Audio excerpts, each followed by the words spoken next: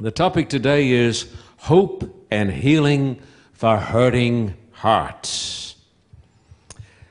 And that's the topic. Now here's the theme. The theme is that most people, I say most, not all, but most people are as happy as they choose to be.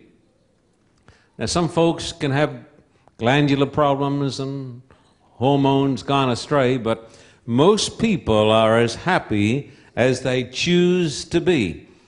So I've given you the topic, I've given you the theme. Now let me give you thirdly, so you'll know how well organized I am, let me give you the purpose of this talk. The purpose of this talk is to show you how you can triumph over difficulties, how you can replace hate with love, guilt with forgiveness, pessimism with optimism, fear with courage, despair with hope, and death with life.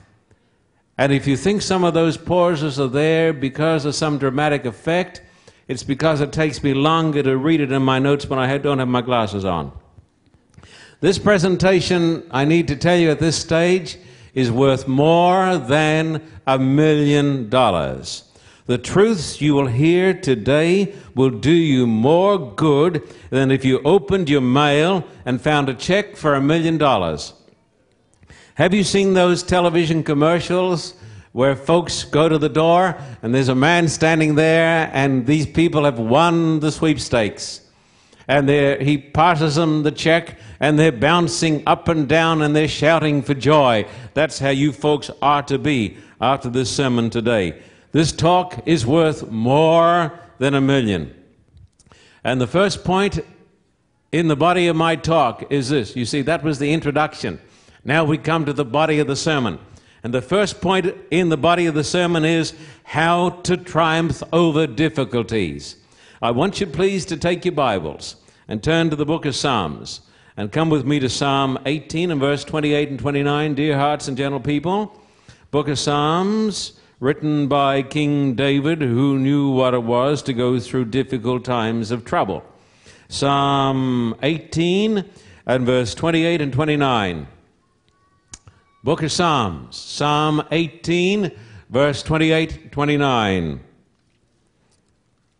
He says, You, O Lord, keep my lamp burning. My God turns my darkness into light. With your help, I can advance against a troop.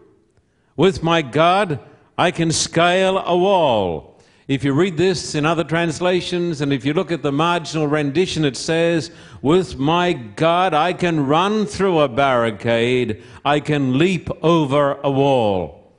With the help of God, my friend, you and I can triumph over any difficulty. I want you to come with me to the book of Ephesians, please. So some of you here today, I know, are going through real difficulties.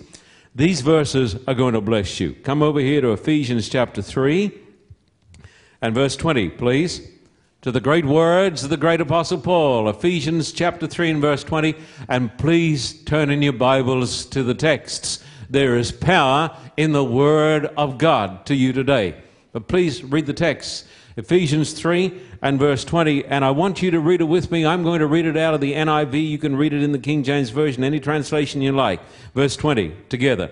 Now to him who was able to do immeasurably more than all we ask or imagine, according to his power that is at work within us. The Bible tells us that through Christ we can do more than we can visualize, more than we can dream about, and more than we can imagine. This week I was reading about a young soldier boy who was put in a hospital to recuperate, if that were possible. This boy had lost both his legs, he'd lost one arm, and he had no sight.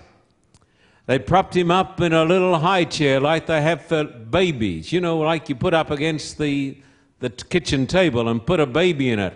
And so they had a type of thing that was like a high chair. And they pushed him around the hospital in this high chair. They said there was an amazing thing about this young man. He saw himself as a person with one arm, 2 ears, 1 nose, a hand with 4 fingers and a thumb, an active brain. And everybody realized that this was a young man who had a great soul that was full of courage and hope.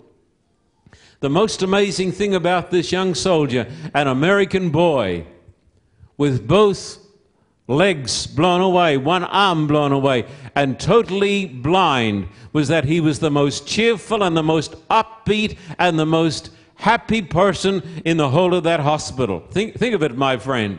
A boy with no legs, only 1 arm, and he's blind, and he's the most happy person in the hospital. People say, what happened to this boy? Would you like to know what happened to him? Well, for starters, he married his nurse. He married his nurse. And then this blind boy, who was not going to sit down and feel sorry for himself, went to university and earned a PhD. And today he's a professor in a university. My friend, by God's grace, I can go through a barricade, and by the grace of God, I can jump over a wall, and so can you. What is needed today in our hearts is courage, hope, and faith in God. You know the little song or the little poem, don't you? 2 men looked out through prison bars. One saw mud and the other saw stars. My friend, I want you to know this, and don't forget it. It is not the outlook, it is the uplook that counts. And when you have God in your heart, you can overcome any difficulty. And this is a young man, my friend, who turned his scars into stars. And God wants every person in this church and every person watching this program on television to have so much faith and so much hope and so much courage that he can turn his scars into stars. We're told in the scriptures that Jesus has said, never, never will I leave you, and never will I forsake you. I'm reading through some great history books at present. I'm getting a tremendous blessing out of reading the story of Winston Churchill, Winston Spencer Churchill, who was the Prime Minister of Britain during her darkest days. The book is called The Last Line. There are 3 volumes, and I'm working my way through the 2nd volume. I want to read you the words of this man when England was about ready to fall. To the War Cabinet, he said, I've thought carefully in these last days whether it is part of my duty to consider entering into negotiations with that man, as Hitler, and concluded, if this long island story of ours is to end at last, let it end only when each one of us lies choking in his own blood upon the ground. He spoke to them, to the House, and then to the English people, as one had never before or ever would again. He said, I have nothing to offer but blood, toil, tears, and sweat. Then Churchill said, even though large tracts of Europe and many old and famous states have fallen, or may fall into the hands of the Gestapo and all the odious apparatus of Nazi rule, we shall not flag or fail. We shall go on to the end. We shall fight in France. We shall fight on the seas and the oceans. We shall fight with growing confidence and growing strength in the air. We shall defend our island, whatever the cost may be. We shall fight on the beaches. We shall fight on the landing grounds. We shall fight in the fields and in the streets. We shall fight in the hills. We shall never surrender. Behind us, he said, gather a group of shattered states and bludgeoned races. The Czechs, the Poles, the Danes, the Norwegians, the Belgians, the Dutch, upon all of whom a long night of barbarism will descend unbroken, even by a star of hope, unless we conquer as conquer we must, as conquer we shall. That's fighting talk. That's the talk, my friend, of a man who knows where he's going. And when Churchill said those words, England was standing alone. America hadn't come into the war. She was standing aloof. All of Europe, my friend, had gone down the drain into the great pit of the Nazis. The Russians, who were the enemies of the Nazis, had come in on the side of Hitler. Even France, with the greatest army in Europe, lay in ruins, and Paris was in the hands of the Nazis. Germany was the great power that was conquering all. Poland had gone, Czechoslovakia had gone, Austria had gone, all the nations of Europe had gone. England stood alone. And there was one man who had faith. The British army was nothing because the British had followed a policy of conciliation and appeasement to the Nazis. And so England had no army, she had a navy, but the navy was being wiped out of existence by the U-boats. She had a small air force, but she had standing at the helm of that nation a man who said these words. Listen to them. That's why I'm proud in some way to be associated with those people. He said these words, and I am proud that a man existed who would say these words. He said, never, never, never, never give in. I say to you, my friend, whatever happens, never, never, never, never, never give in. God is looking for soldiers of the cross. God, my friend, has got enough flakes he's got to contend with. God needs a few spiritual Churchills who will say, I've got nothing to offer you but blood, sweat, and tears, and we shall conquer as conquer we must, and as conquer we shall. And to say, I will never, never, never, never give up. My friend, it's not wrong to feel like giving up. I will confess to you, when the battle is strong and when friends are few and when loyalty is rare, I feel like giving up, but I will not give up while Christ is on his throne. And neither should you. You and I can overcome our difficulties through courage, hope, and faith. I tell you, happiness is a choice. Happiness is a choice. Whether we conquer or whether we fail is up to us by the grace of God. I come now to my second point. How to replace hate and anger with love. Hate and anger are the most destructive forces known to man. Hate and anger are the main causes of depression. Depression is not only caused by hate and anger, it is sometimes caused by ahormonal balance, particularly in women. But the main causes generally of depression are hate and anger. I want you to turn to the words of Jesus over here in Matthew chapter 5. I want you to notice the words of our Lord in his Sermon on the Mount. Matthew chapter 5 and verse 43 to 45, dear people. Matthew 5:43 and onwards. Jesus says, you've heard that it was said, love your neighbor and hate your enemy. But I tell you, love your enemies and pray for those who persecute you, that you may be sons of your Father in heaven. He causes his sun to rise on the evil and the good, and sends rain on the righteous and the unrighteous. Jesus said, you've heard that it was said, love your friends and love your neighbor. But Jesus says, I've got a new saying to tell you today. Love your enemies. And then Jesus says, that you may be the sons of your Father in heaven. My friend, if I only love those who love me, I am the son of a devil. Did you hear this?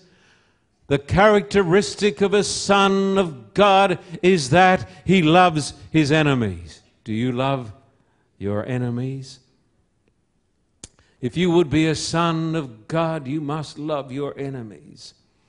This calls, my friend, for a supernatural religion. This is not a part of us by nature. I cannot love my enemies by nature. I can only do it with an abundance of the love of God in my heart. But God expects it, and God tells me, love your enemies. Some time ago on the telephone, I spoke to Jacob DeShazer, a man who watches our television program. He's up there in Oregon. He was one of Jimmy Doolittle's raiders. His plane, the last plane off the carrier, was called the Bat Out of Hell. The date was April 18, 1942. 16 American B-25 bombers were on their way to Japan. America at last was in the war because of Pearl Harbor. And so the planes were going to strike a blow for freedom and send a message to the Japanese. And so Jimmy Doolittle, who later became known as General Doolittle, on this occasion he was a lieutenant colonel. Jimmy Doolittle was leading 16 B-25s to strike a blow against the Japanese. And after they had dropped their bombs, they were too far from land, too far from the carrier to go back. They had to go on and try to find a landing. And his plane, Jacob DeShazer's plane, landed in China. When he came down with his parachute, he landed in a cemetery, a Chinese cemetery. He started walking. He had broken ribs. He had some bones that were broken. He was quickly picked up by the Japanese, who then subjected him to torture. No people tortured their people more than the Japanese. They did not follow the Geneva Conventions. And he and the rest of the American airmen were subjected to beatings and the famous Japanese water treatment, where water was poured down their noses and their throats until their bodies filled with water and they were drowning. Then these men, these American men, including Jacob DeShazer, were found guilty and were sentenced to death. He was taken out and he was told by his judge, it is an honorable, glorious thing that I'm going to do, and that is to chop off your head. And so he was blindfolded and told to kneel. But nothing happened. When they took the blindfold off his eyes, they were only taking his photographs, or taking his photograph and the photographs of the rest of the men. He was placed in a 9-by-5 cell, and then he endured beatings, torture, and starvation. He suffered terribly from dysentery. In 1944, there was a change in the attitude of his guards because they wanted him to live. They didn't want him to die, whatever the reason was. And the guards brought to those American aviators a Bible, an English Bible. And after waiting for 6 months, there was only one Bible, and the rest of those men wanted to get a Bible. They were so hungry, he had to wait for 6 months to get a copy of the Word of God. And this man, Jacob DeShazer, was not a believer in Jesus Christ. He was not a true Christian. But when he got that Bible, there in that dirty, stinking Japanese 9-by-5 cell, he read the Bible through once, and a second time, and a third time. He read it over and over again. And then June 8, 1944, there in this filthy cell, he knelt down beside his bed and he gave his life to Christ. Those Japanese guards were brutal. I know, because I have relatives and friends who never came back from Singapore and died under the most evil tortures that you can imagine. And on one occasion, when the guard brought him just a little bit of soup, Deshazar had his foot in the door. I think he'd been to the bathroom or been allowed to exercise. And the guard rammed the door shut with his foot stuck in the door. He screamed out in agony. And then the guard stamped on his foot with his hobnail boots. And even though he'd given his life to Christ, the anger, the hatred, the feelings of vengeance came up in his soul. But he read these words, "Love your enemies. Bless them that curse you. Do good to them that hate you. And pray for them that despitefully use you." Is it easy? Is it easy? You know it's hard. It's the hardest thing in the world to do that. But the next morning when the guard came, Deshazar had learned some Japanese and he gave him a friendly greeting. And the Japanese officer just looked at him in astonishment. But Deshazar kept up the treatment, giving him love and kindness because he had decided to forgive him and to love him. And some weeks later, the guard came to him with a boiled potato, smiled at him. And then the big day came, August 6, 1945. He woke up that morning. You know what happened on that day? August 6, 1945. He woke up and he had a feeling the battle's over. You're going home. The battle's over. You're going to be liberated. That was the day the Americans dropped the bomb on Hiroshima. He was liberated. And in 1948, Jacob Deshazar returned to Japan with his wife as a missionary. In 1950, now during this time, he put out a little book on how he got to know Christ, how he was the last bat out of hell with Jimmy Doolittle. He told the story. He told how he found Christ as he read the Bible in that Japanese 9x5 cell. And in 1950, Deshazar, an American Air Forceman, met Mitsuo Fujita. He told me this story on the telephone. 1950, he met Mitsuo Fujita, who was the flight commander of 360 planes that attacked Pearl Harbor. The man, my friend, that had led the Zeros against this nation in Pearl Harbor was now sitting with this man who'd been his enemy. And he said, "I read your story." And he said, "After reading your story and how you loved the guards, those barbarians," and they were, how you loved those sun-worshipping barbarians who worshiped the emperor, who did not follow the Geneva Conventions. He said, "I went and bought a New Testament." And he said, "I gave my life to Christ because of you."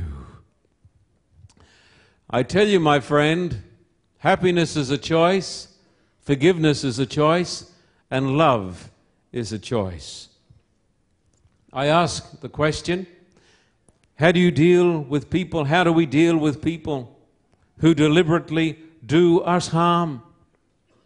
Jesus said, "Love your enemies." Jesus never said, "Trust your enemies." Now that's a different thing. Jesus said, "Love your enemies." He didn't say, "Trust your enemies." It's not much good saying to Blake over here, if he was in a German concentration camp, "Blake, trust the Nazis." No, the Bible doesn't say that. The Bible says, "Love your enemies." And people say that's impossible. It is, until you understand it. You see, there are two words for love. One is agape, and the other word is philia. One means like. One is human affection. I like you. I like you. I like Alice here. I like Ron. I like you. You see? I like people basically who like me. That is human love. Anything wrong with it? No, it's a great love. But when the Bible says love your enemies, it doesn't use that word. It doesn't say like your enemies. It says love them. Agape. It's the same word in the Bible that says, "For God so loved the world that God loves the world with all its sin and all its ugliness. God doesn't tell us to like our enemies, but He tells us to love them. And this love is a principle.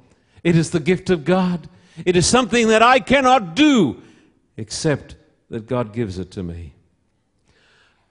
You know, it's very easy to talk platitudes here in church, but we need to be in touch with the real world.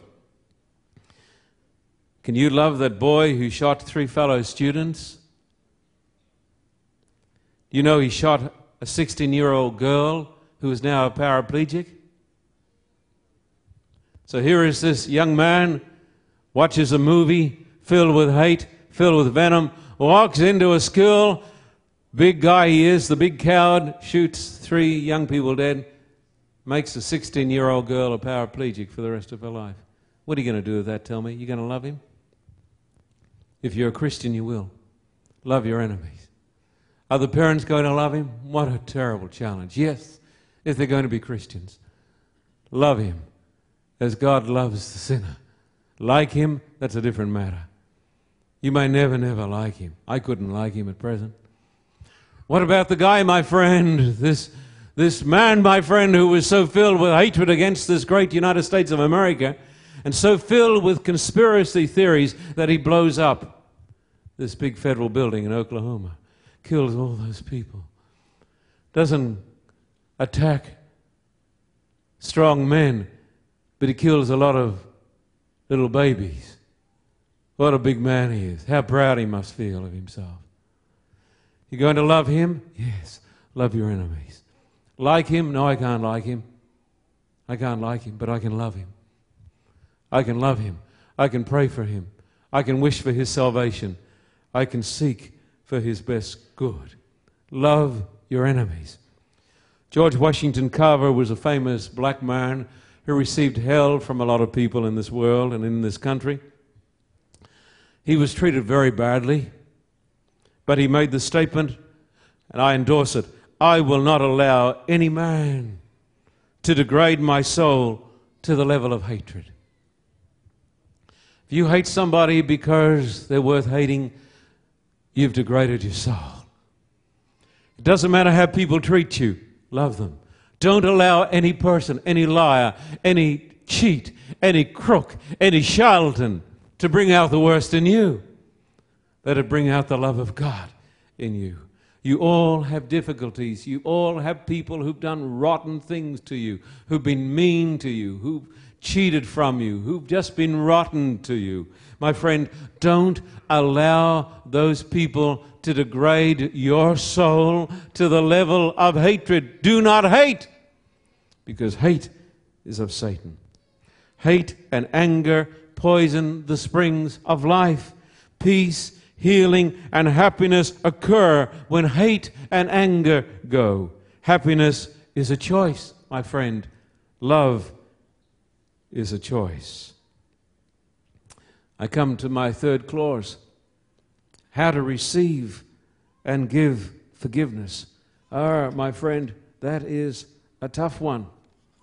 How to receive and give forgiveness. Would you look at the Lord's Prayer in Matthew 6, verse 9 and onwards, please. Matthew 6 and verse 9 and onwards, please. And Jesus teaches us how to pray here. This is a sample prayer. This is a model prayer.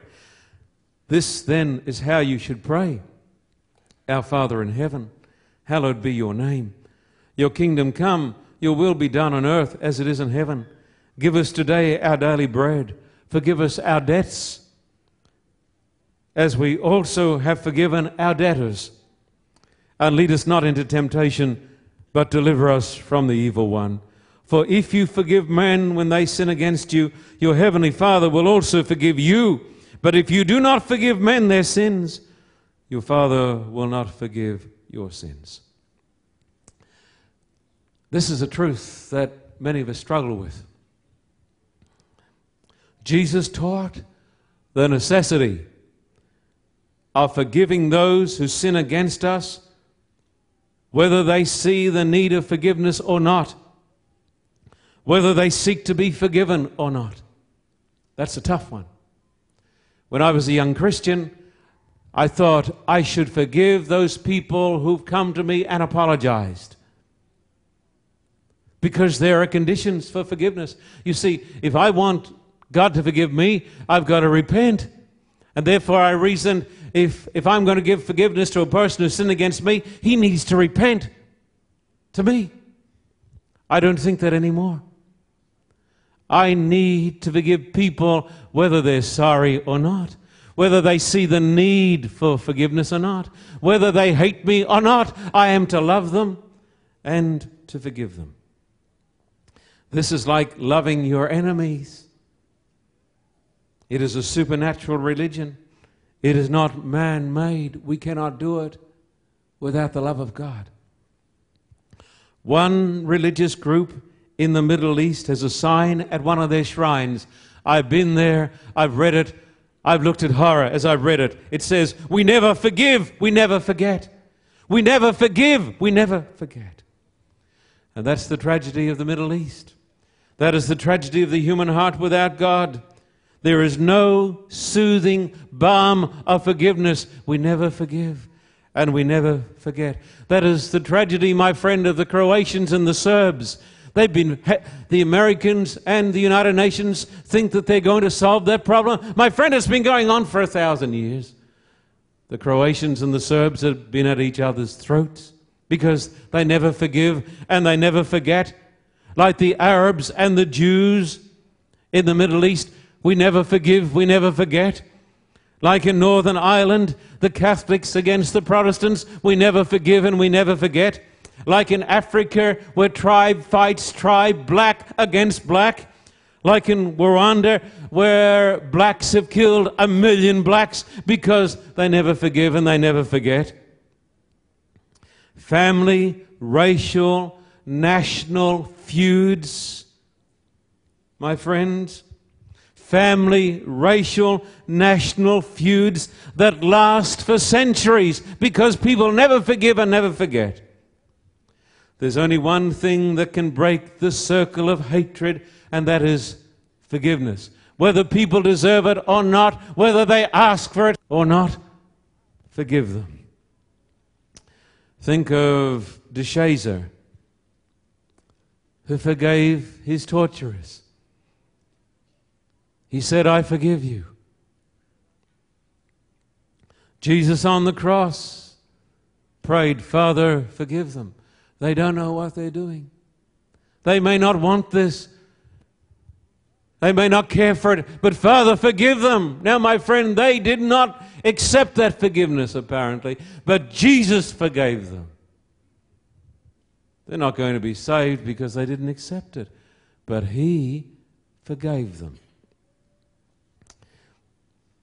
I've told some of you the story of the Baptist Christians during the time of Stalin, when people were being tortured by those godless communists, tortured until they screamed and they cursed and they hated. The communists hated, and people in those concentration camps hated back, except these Baptist Christians.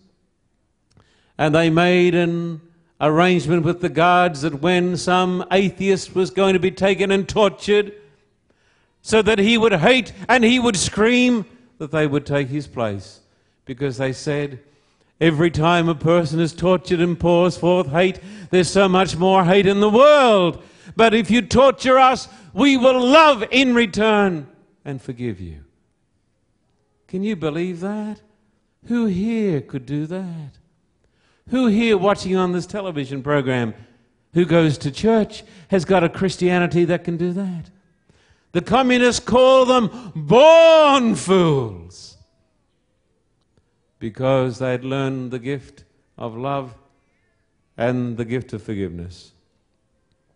Must I forgive the person who has lied about me and struck at my very heart and tried to destroy my work and my work in Russia?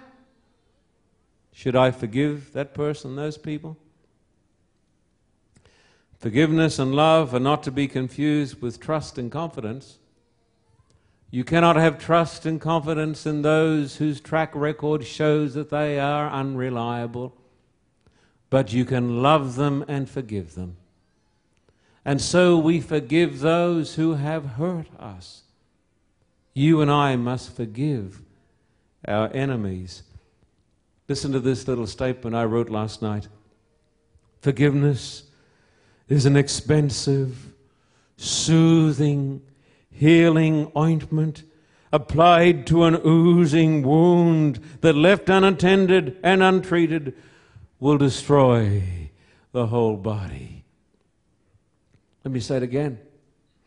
Forgiveness is an expensive, soothing, healing ointment applied to an oozing wound that, left unattended and untreated, will destroy the whole body. My friend, when we forgive, we recover health. Forgiveness is a choice. Happiness is a choice. Love is a choice. Why is it that so many people find it so hard to forgive? It is simple. Only a forgiven person can forgive. You know the story of Simon the Pharisee? And there was the woman, the fornicator, the adulterer, the prostitute. And she came in and she had her hands on Jesus, and she was weeping, and she was kissing his feet and wiping his feet with her tears. And she had put all that alabaster over him. And Simon the Pharisee, the high churchman, the man who was the most ostentatious in the carrying out of his religious rites, said to himself, if he knew what sort of woman she was, he wouldn't allow her to touch him. And then Jesus said, Simon, I have somewhat to say to you. And he said, Master, say on. Wondering what would come from the master's lips, because the master knew everything. The master knew that Simon had been sleeping with this woman. Simon had been sleeping with this woman. Remember, my friend, when you point a finger at somebody else, there are three that point back at you. You know that, don't you? Every person who points a finger at his brother has three that point back. So he said, Masters, say on. And then Jesus told the story of the two debtors, the one who owed $10 billion and the one who owed $10. And he said, which one will love him the most? And Simon said, I suppose the one who owed the most and who was forgiven the most. Jesus said, right. This woman whose sins are many has been forgiven because she loved him much. But what about you, Simon? There's no forgiveness in your heart. There's no love in your heart. Because, Simon, you've never known what it is to feel your need and to cry out to God for forgiveness. Only a person who knows the depths of despair that come because of sin, and who knows the joy that comes when he is forgiven, can forgive. And when you know how great a burden God has lifted from us, it is not hard, my friend, to forgive. Only a forgiven person can be a forgiving person. Clause number 4. How to replace guilt with peace. How to receive this inner tranquility. There are millions of people in this world unable to sleep because of a troubled conscience.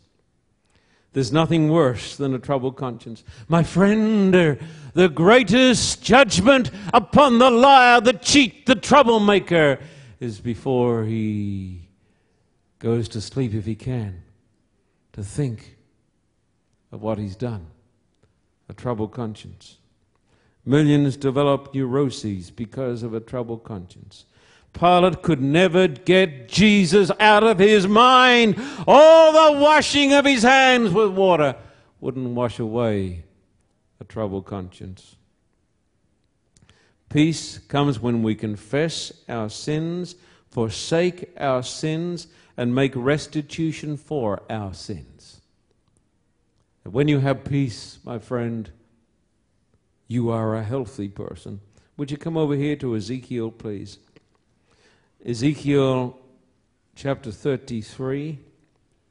You know, my friend, I'm not only preaching to you today, I'm preaching to me. Ezekiel 33 and verse 14, 15, and 16. And if I say to the wicked man, you will surely die, but then he turns away from his sin and does what is just and right, if he gives back what he took in pledge for a loan, returns what he has stolen, follows the decrees that give life, and does no evil, he will surely live. He will not die. None of the sins he has committed will be remembered against him. He has done what is just and right. He will surely live. And the Bible says, if we confess our sins, he is faithful and just to forgive us our sins and to cleanse us from all unrighteousness. What must I do? I must confess my sins. I must forsake my sins. I must make restitution for what I've done.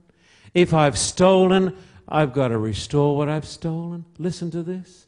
If I have gossiped about a person and destroyed his reputation, I cannot go to heaven until I go to him and say, I've sinned against you. Someone says that I won't go to heaven. No, you won't unless you do that. The Bible says we must make a restitution. We must restore the pledge. And when a person does that, he's covered by the blood of Jesus. And the guilt is gone. The guilt is gone. There is a great peace that comes into our heart when we do what is right and settle it with God. Are there some here today who can't sleep because of a guilty conscience? Because of what you've done? Because of lies you've told? Because of evil that you've thought? My friend, there is a fountain filled with blood drawn from Emmanuel's veins. And sinners plunged beneath that flood lose all their guilty stains. That is worth more, my friend, than any medicine the doctor can give you. And something else. How to replace fear with trust. There are many sick hearts, anxious hearts, many fearful people. The world is filled with fear. One of the most unsettling, traumatic experiences in my life, as you know, happened to me in St. Petersburg when I was rushed to a Russian ICU in a Russian ambulance. And then on a Sunday night, they over-medicated me and my blood pressure dropped, and I started to get cold and clammy. But you know what I did when fear came? I said, "The Lord is my shepherd. I shall not want." I said it to me. He makes me to lie down in green pastures. Even though I walk through the valley of the shadow of death, I will fear no evil, for you are with me. And God gave me peace, and He took away fear. Trust in God takes away fear. Then when you read on in that psalm, David says, "And I will dwell in the house of the Lord forever." I thought to myself, even if I die here in Russia, I'm going to be with Jesus in paradise. I'm going to be resurrected. There is a life. There is hope. My friend, faith leads to the death of despair and the birth of hope. That's why Jesus said, have faith in God. Therefore, so whether we are happy, peaceful, courageous, optimistic, hopeful, loving, and forgiving, or not, it is our choice. The alternative is pessimism, despair, a dirty conscience, guilt, anger, hate, all of those things are also our own choice. Happiness is a choice. What you are is what you have decided to be. And that's why Moses said, "This day I set before you life and death. Therefore choose life, that you and your seed may live." Therefore, I say, I, John Carter, I choose happiness. I choose love over hate. I choose forgiveness over bitterness. I choose courage over cowardice. I choose optimism over pessimism. I choose peace over guilt. I choose trust over fear. I choose life over death because I choose Christ. Can you say these words with me? I want you to say these words with me. I choose happiness. I choose happiness. I choose love over hate. I choose love over hate. I choose forgiveness over bitterness. I choose forgiveness over bitterness. Say it with your heart. I choose courage over cowardice. Courage over cowardice. I choose optimism over pessimism. I choose optimism over pessimism. I choose peace over guilt. Peace over guilt. I choose trust over fear. I choose life over death. I choose Christ. I choose Christ. That is why the words are written down in that old Negro spiritual. There is a balm in Gilead to heal the sin-sick soul. There is a balm in Gilead to make the wounded whole. I choose Christ. Please kneel. We're going to pray together. I want to make this a real prayer. And I want you to have today a sure and a certain salvation. I want you to know that you're going to heaven. Don't you want that? I want to see you in heaven. I want to be there. And today I want us all to tell God that we're going to choose love, not hate. Maybe someone's done something rotten to you. You got to love that person. Not trust them, but love them. You got to forgive them. John Wesley said, "Cast the fire out of your bosom." Some of you here have been badly hurt by some people. Cast the fire out of your bosom. Give it to God, that you may be the sons of your Father which is in heaven. Let's pray. Father, this is a pretty strong meeting, isn't it? Because it tells us that happiness is a choice, that love is a choice, forgiveness is a choice, hate is a choice. And oh Lord, we choose not to hate, we choose to love. We choose not to hold grudges, we choose to forgive. We choose courage. We don't choose cowardice. We choose courage to fight the battle. And we want all of our sins forgiven. Lord, we need our sins forgiven here today. Some of us have hurt people with our tongues. God, help us to go to those we've hurt and say, "I'm sorry. I want to make restitution." The Bible says to restore the pledge. Maybe some of us have pledged to do work for God and we haven't done it. But today we want to settle it with you. We want to be free from our sins and we want to be clean.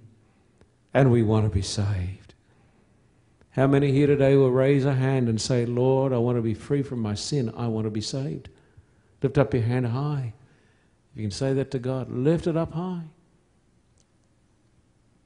Leave your hands up and say, if you can say it, I want to love. I want to forgive. Can you lift up your hand for love and forgiveness today? I want to love. I want to forgive. Dear Father, bless these upraised hands. Bless these people, that they may be the sons and daughters of our Father who is in heaven. Bless them, Lord. And might it be today that they will know that there is a balm in Gilead, that there's healing for the sin-sick soul. Thank you, Lord. In Jesus' name, amen.